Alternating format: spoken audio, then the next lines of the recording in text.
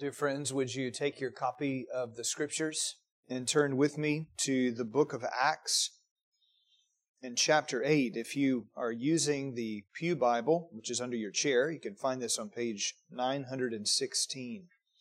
As we come to Acts chapter 8, we're going to be looking together at verses 9 through 17. But before we read the Scripture, let's ask the Lord's help. Let's turn to Him in prayer.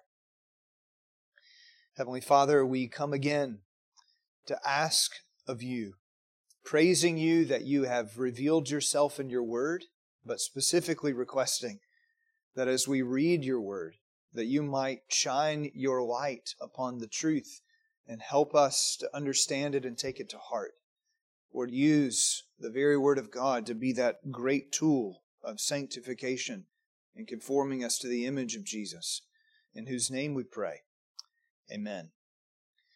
Well, if you're able, would you stand for the reading of the word of the Lord?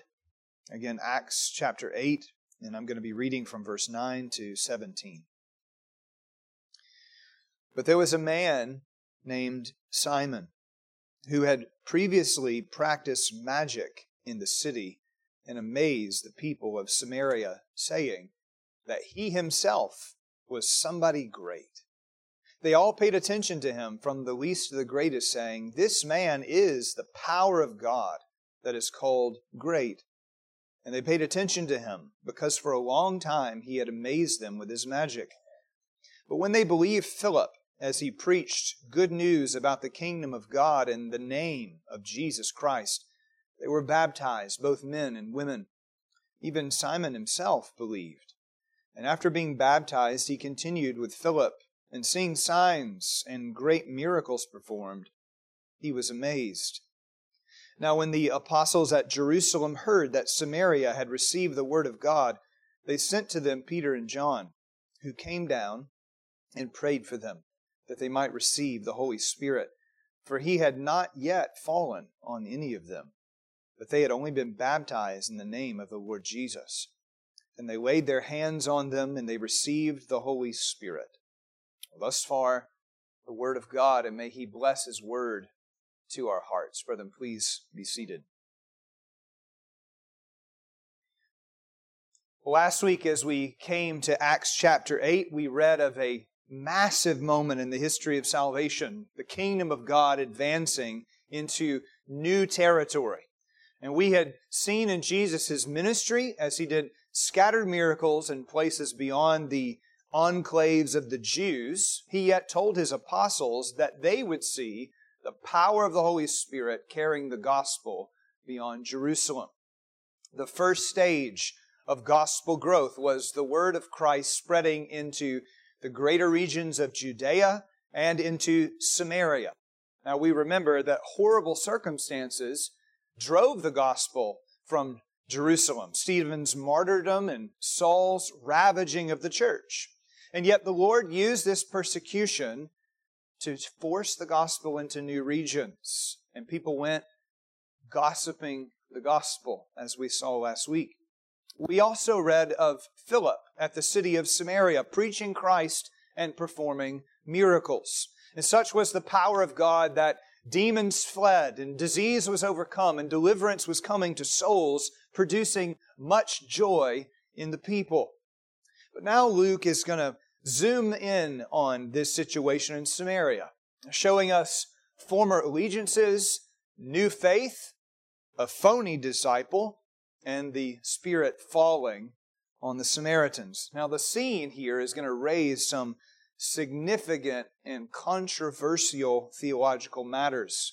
We'll come to that in due time. But the crucial thing to see is that Christ's kingly plan is coming to pass.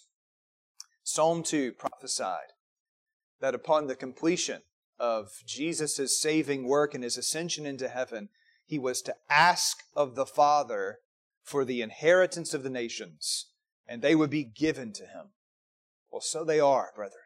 And how is it that the nations would be changed and commit themselves to Christ? Well, the Father would give the promised Holy Spirit to the reigning Christ, and King Jesus would pour out the Spirit on the church. That outpouring inevitably leads to gospel growth And that's what we're seeing in our text. Now, the larger section we're looking at, we're only taking the first part. All of this, down even to verse 25 of chapter 8, will focus us on Simon. But just through verse 17 this morning, and we're going to see three things. We begin with counterfeit power in verses 9 through 11. Counterfeit power.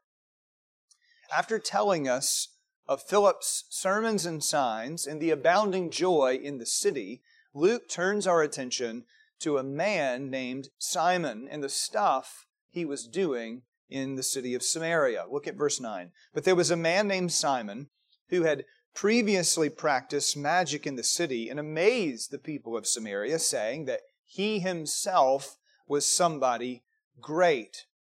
Now we're going to hear a lot about Simon this morning and next week, about his pride and the people's response to him. It certainly won't all be encouraging, because Simon is going to prove to be a fraud. In fact, several early church fathers will declare this Simon to be the source of heresy that spreads into the church over the next 150 years, causing all kinds of trouble.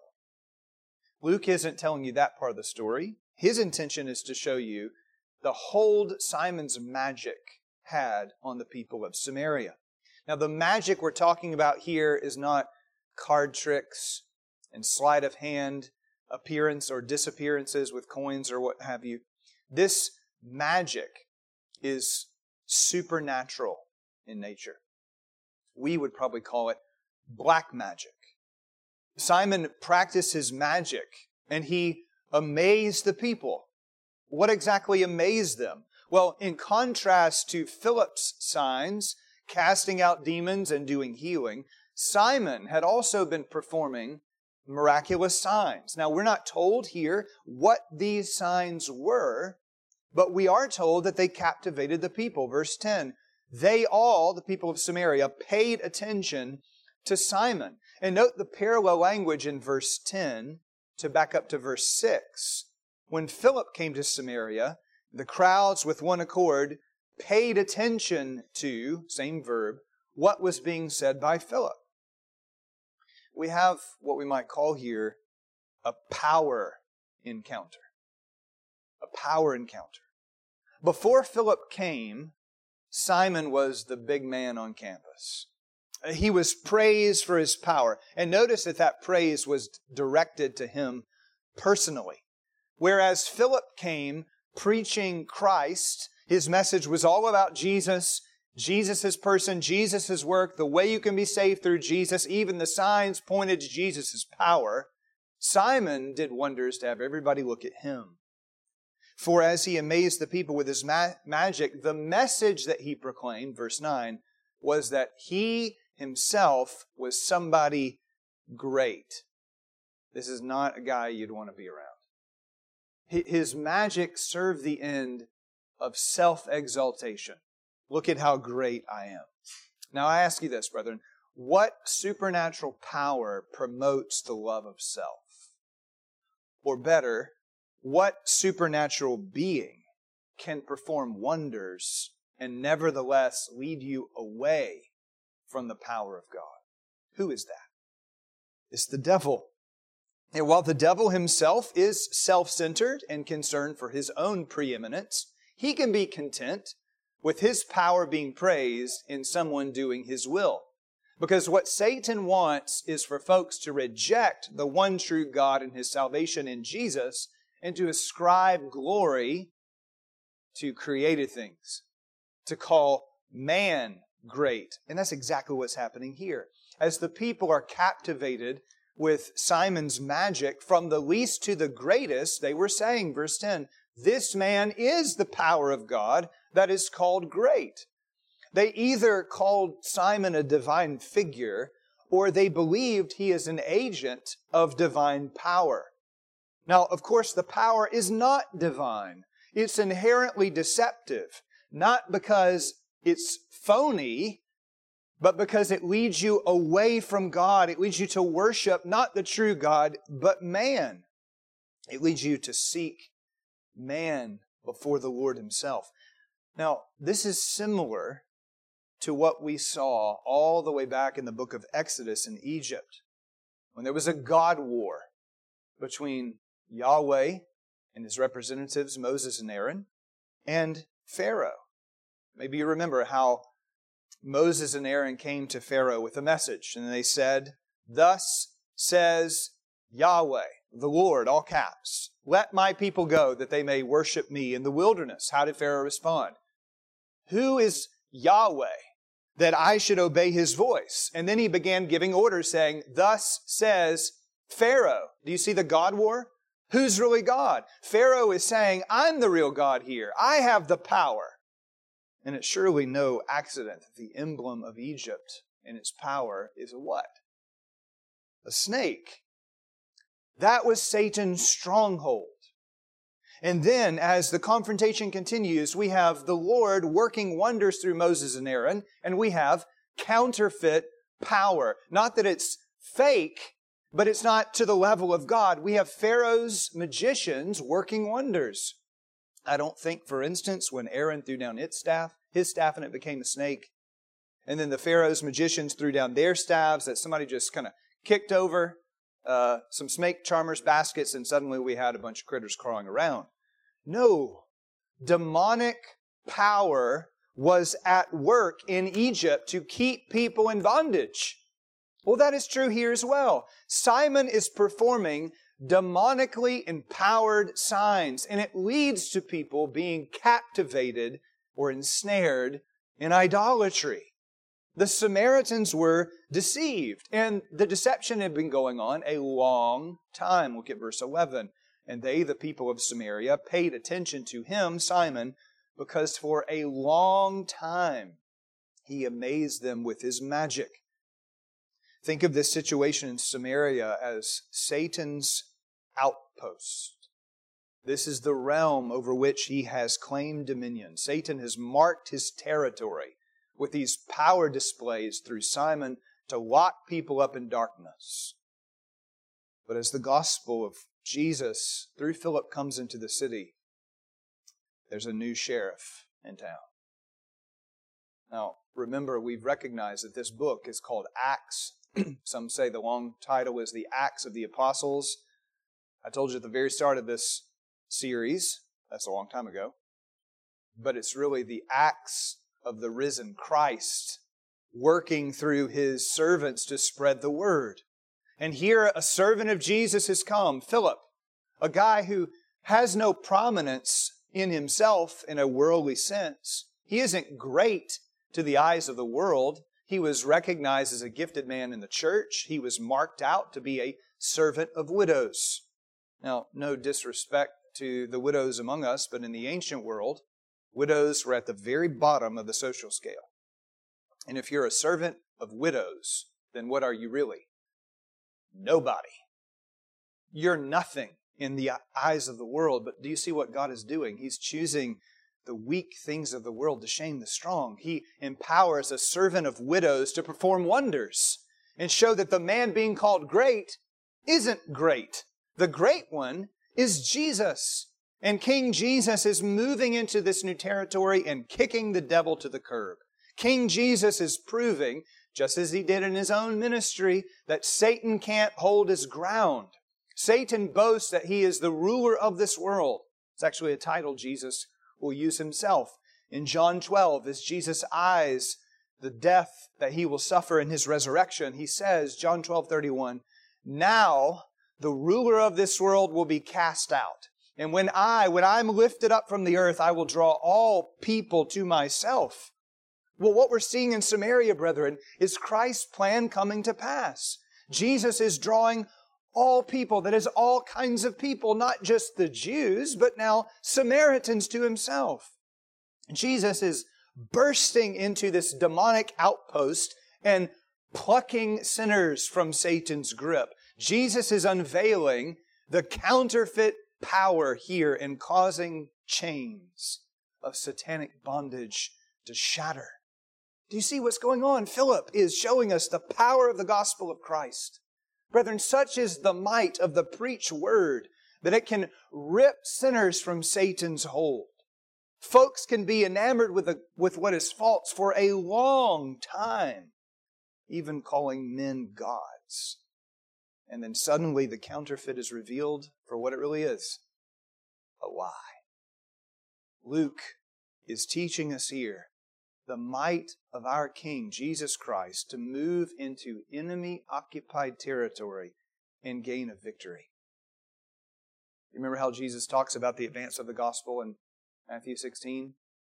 That He will build His church. Can you quote this verse? And the gates of hell can't stand against it or won't overcome it. Gates are stationary things. It means the gospel is advancing and conquering what is stationary. That's what's happening here. There's a stronghold in Samaria, and the gospel is blowing the doors off the gates of hell. Shouldn't this give us tremendous encouragement as we recognize that this is what has happened with us?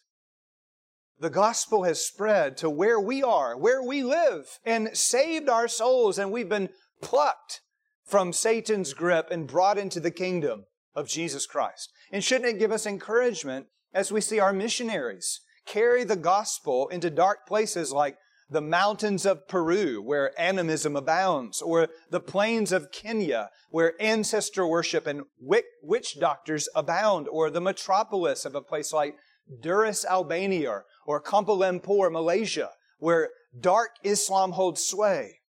And we have men like Santos Bundia and Jackson Taylor and Greg Bilesma and Bertie Kona, and all of their weakness, speak the gospel of Christ, and what happens? Light comes. We're being told that there's going to be gospel success, not because men are great. They're not great, but the message is great. Christ is great, and He's causing His word to spread rapidly and be glorified.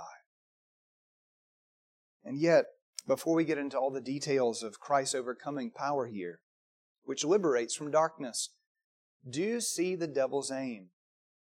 Satan aims to keep people deluded. And in order to maintain his spell of darkness, he isn't just equipped with falsehoods. He has power. Yes, Jesus has defeated him who held the power of death, that is the devil. Yes, Jesus has bound the strong man, throwing the devil down so that Satan's power is curtailed. But do not underestimate the power of the devil. Satan is real, and Satan is busy. And I know we live in an anti-supernatural age where everything is explained away with some type of scientific language. But Satan, according to Scripture, is using supernatural power. Well, thank God Christianity is a supernatural religion. And King Jesus has done a supernatural thing. And He is causing His word to advance in the face of what appears to be powerful, but doesn't have the power to stand against Jesus Christ. Paul will speak in 2 Thessalonians 2 of a day when the man of lawlessness, or the Antichrist, will use signs, miracles, and wonders to deceive. And that's a scary thing. But what's the comfort? One little word will fell him. Just with a word, Christ can overcome. Brother, be encouraged as you see this passage. Secondly, see with me, conversion of souls. Previously, the people of Samaria were amazed by Simon and they praised him, but now a change occurs. Verse 12, but when they believed Philip, and note what they believed Philip as he preached good news about the kingdom of God and the name of Jesus. Yes, Philip was doing signs, and the signs garnered attention, but the signs didn't prompt the people to believe. They believed when they heard the good news about the kingdom of God. Now, what is the good news of the kingdom? Maybe you remember the biblical language from Isaiah, how beautiful on the mountains are the feet of him who brings good news. That imagery has a significant background. It's used of a runner, of a messenger from the battlefield to carry news of the battle. And it's good news if the king won a victory. In fact, To bear the good news is to carry the good word of the King's triumph. Well, Christ came announcing the good news, the gospel, namely that He is King and He's driving out the devil. He comes with healing in His wings. He comes with garments of salvation, removing our sin, gifting us righteousness. He comes to reconcile us to God and establish peace and promote our joy. So as Philip preaches the good news of the kingdom, what is he doing? Well, he's explaining God has a kingdom, Christ is the King, and by virtue of King Jesus' death and resurrection, His ascension, His throne at the right hand of God the Father, to Him, to Christ, go all authority, power, and dominion. You must bow down to Him who is the Lord and King. And then Philip says, or we're told, Philip was preaching the name of Jesus Christ. Now, you remember in the Old Testament, perhaps, that there are numerous statements about placing one's trust in the name of the Lord, or praising the name of the Lord, or calling on the name of the Lord. In fact, that's what Peter quoted from Joel 2 back at Pentecost. Everyone who calls on the name of the Lord will be saved. The name of the Lord represents everything that He is and all in His character and all that He's done. Further, speaking of the name of the Lord heightens that His name is above every name and He alone has the power to save. So as Philip is preaching the name of Jesus, it doesn't mean he just said in his sermon, Jesus, Jesus, Jesus, Jesus. No, he's saying Jesus is the exalted name. Jesus is Himself, full of a divine status. He's Almighty God. He's the one with power to rescue your soul. Philip was preaching Jesus' name to save, and that is a prevailing name. At the name of Jesus, demons flee. At the name of Jesus, there is forgiveness for the sinner and a refuge. Through Jesus' name, there's a way to God and grace upon grace. Oh, what a name. Remember how John Newton writes of this? He has a wonderful hymn, might be my favorite, 647. How sweet the name of Jesus sounds in a believer's ear. It soothes his sorrow, heals his wounds, and drives away his fear. It makes the wounded spirit whole and calms the troubled breast.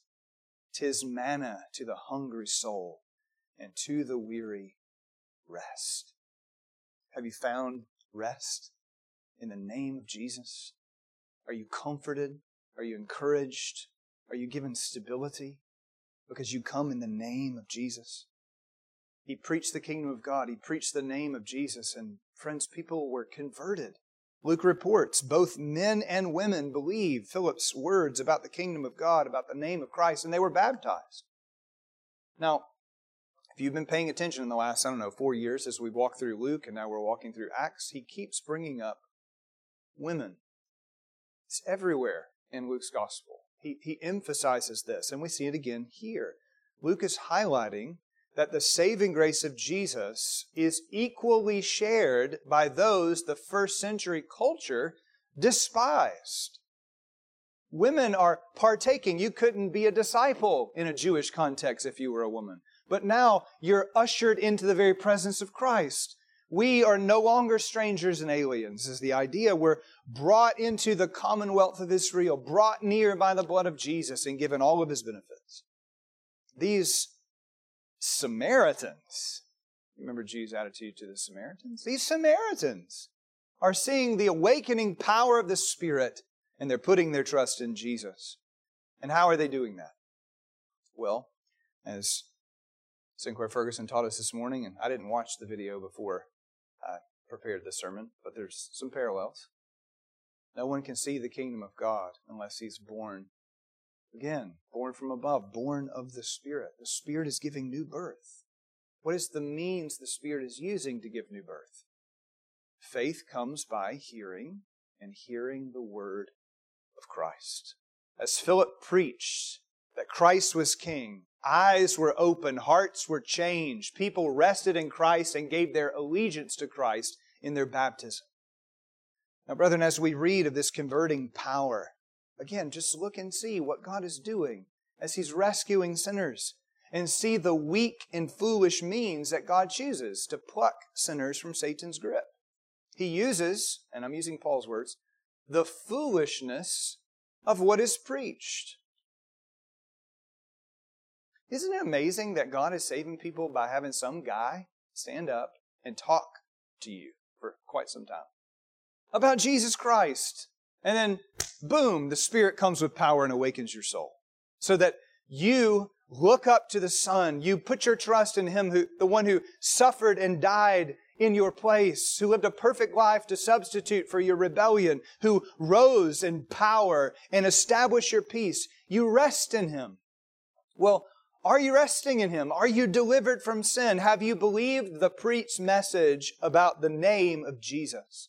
Have you turned from your sin and trusted in Christ and then trumpeted your allegiance by baptism?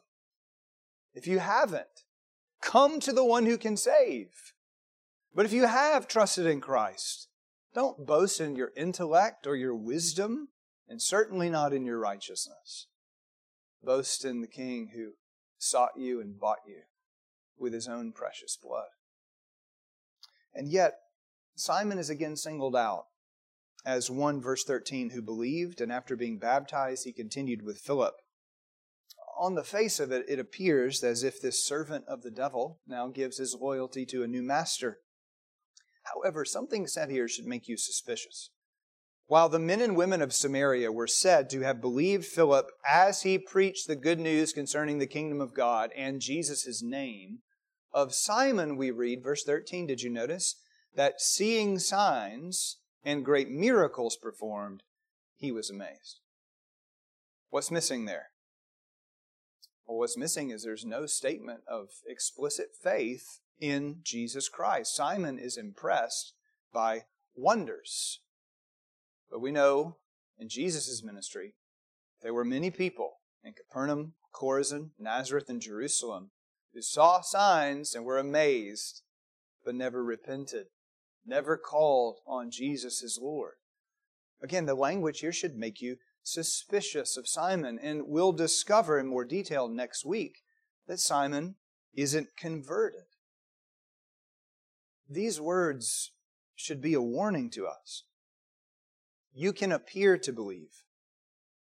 You can receive baptism, but have no genuine faith in Christ as Lord. Faith that Christ can do miracles is not saving faith. Faith that supernatural things are happening through Jesus is not saving faith. If I can put it this way, a willingness to get wet for Jesus does not mean necessarily that you're converted. Baptism doesn't save. Miracles do not save. Christ saves. And you must have a personal trust in the Lord Jesus Christ to save you. Is that what we have? Can we say with the Apostle Paul, I have been crucified with Christ, and I no longer live. For to me, to live is Christ, and to die is gain. Brethren, is Jesus our Lord? Do we deny ourselves and follow Him in every respect? May we have a real and not a spurious faith. But then finally, see with me a connection to Pentecost. News of the Gentiles, or Samaritans in this case, getting converted. News gets back to the apostles at Jerusalem, so they send Peter and John. But the apostolic delegation is not sent because they doubt the genuineness of the work. There's nothing here to indicate that Philip's preaching is deficient and we need to come, help a brother out. This isn't done when the gospel is initially gossiped into all the regions of Judea.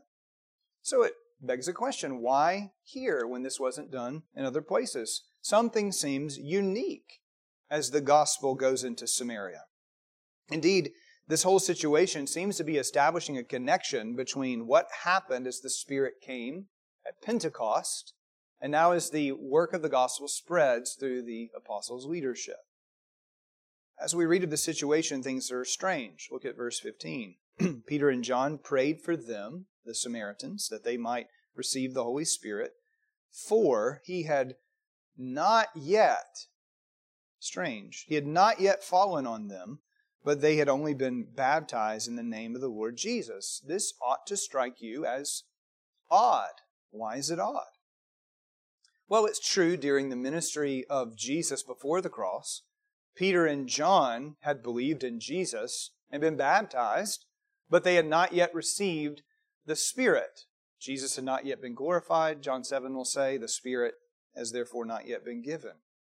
But when they did receive the Spirit at Pentecost, that was a unique, once-for-all-time moment.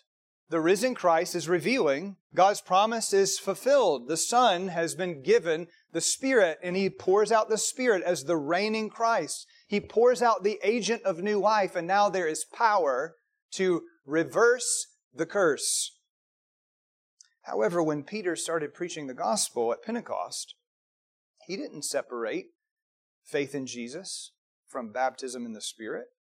He said, Acts 2:38, "Repent and be baptized, every one of you, in the name of Jesus Christ, for the forgiveness of your sins, and you will receive the gift of the Spirit." In other words, the moment the 3,000 believed in Jesus as Lord, they received the Spirit. That happens again for the 2,000 who repented and believed in Acts 4. It happens again for the unnumbered folks of people converted in Acts 5. The normal pattern that we've seen in Acts is believe in Jesus and the gift of the Holy Spirit comes at the same time. But here in Samaria, there is a two-stage work of the Spirit. The Spirit regenerates, makes alive with Christ, and then later, when Peter and John come, the Spirit falls on the Samaritans. What are we to think of this? Is what happened in Samaria a new normal, or is this an exception? Is the Spirit received in a two-tiered manner, conversion to Christ, and then later a baptism of the Spirit? Well, brethren, if you'll pardon me for a few moments, this is a very controversial matter. And it has produced scores of people claiming Christ as Lord while holding to a two-tiered blessing of the Spirit. On the one hand, there are Roman Catholics, Anglo-Catholics, and Episcopalians who argue for a two-tiered work of the Spirit. Some of you who've grown up Methodist, as I did, you'll hear some similarities here too. They say things like, the Spirit comes in baptism, which is a view, by the way, that baptism brings new birth. We've already seen that is not the case because Simon baptized, not converted. But having been so-called born again at baptism, later on in life, the bishop comes, who's a successor of the apostles, so it said, and he confirms something called confirmation. And then by the laying on of hands of the bishop, there is a second gift of the Spirit.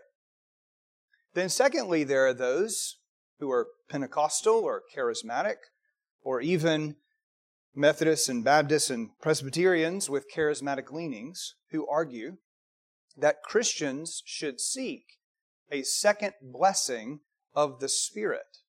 And they distinguish between conversion and being baptized with the Spirit. The arguments here are multifaceted. Some argue that this distinct baptism in the Spirit gives you new gifts, like tongues. Or they argue you can enter into a new phase of spiritual life, a higher life, a new realm of sanctification. Some even claim, and I promise I'm not making this up, once you've fully surrendered to Jesus and you receive the Spirit's fullness and a second blessing, you won't sin anymore. Have you met people like this who tell you that they've stopped sinning? Back away. I don't have time to slice and dice all these views to expose the folly, particularly of the higher life movement, or the claim that the proof that you have the baptism of the Spirit is that you speak in tongues. Did you notice, by the way, that no one is speaking in tongues in this passage? What I do want to emphasize is that these groups of professing Christians who claim a two-tiered work of the Spirit as ordinary are totally off base. They look at Pentecost and its echoes in Samaria and among the Gentiles in a faulty way. They fail to see that Pentecost is totally unique.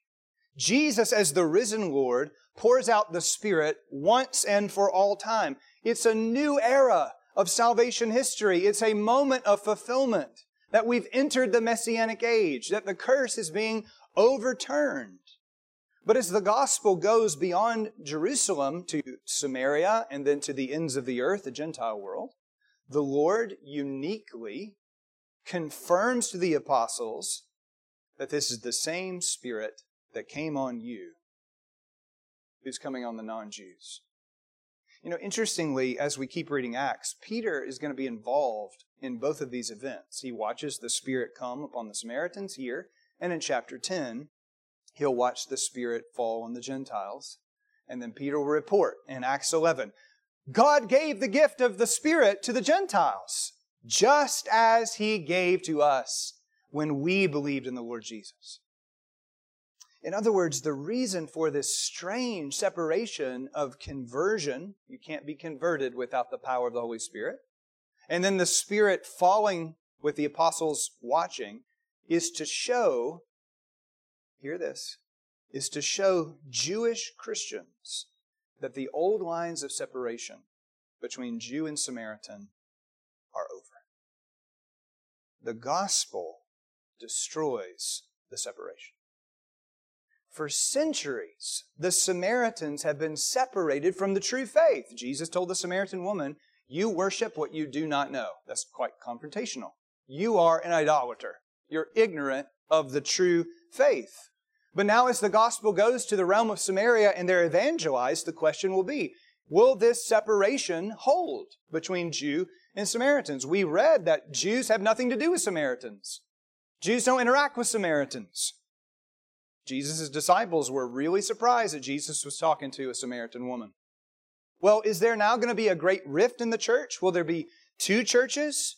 Will there be a dividing wall of hostility that rises between Jew and Samaritan and Gentile? Will the Samaritans start their own thing and kind of thumb their nose at the apostles? The answer to all these questions is no, no, no, no, and no. There is, as we confess, and we said it this morning on purpose, one holy Catholic, and that's not Roman Catholic, because if you say Roman Catholic, it's no longer universal. You've limited it already. There is one holy Catholic and apostolic church, and that church is built on the foundation of the apostles and prophets with Christ as the cornerstone. Brother, what is happening here is amazing.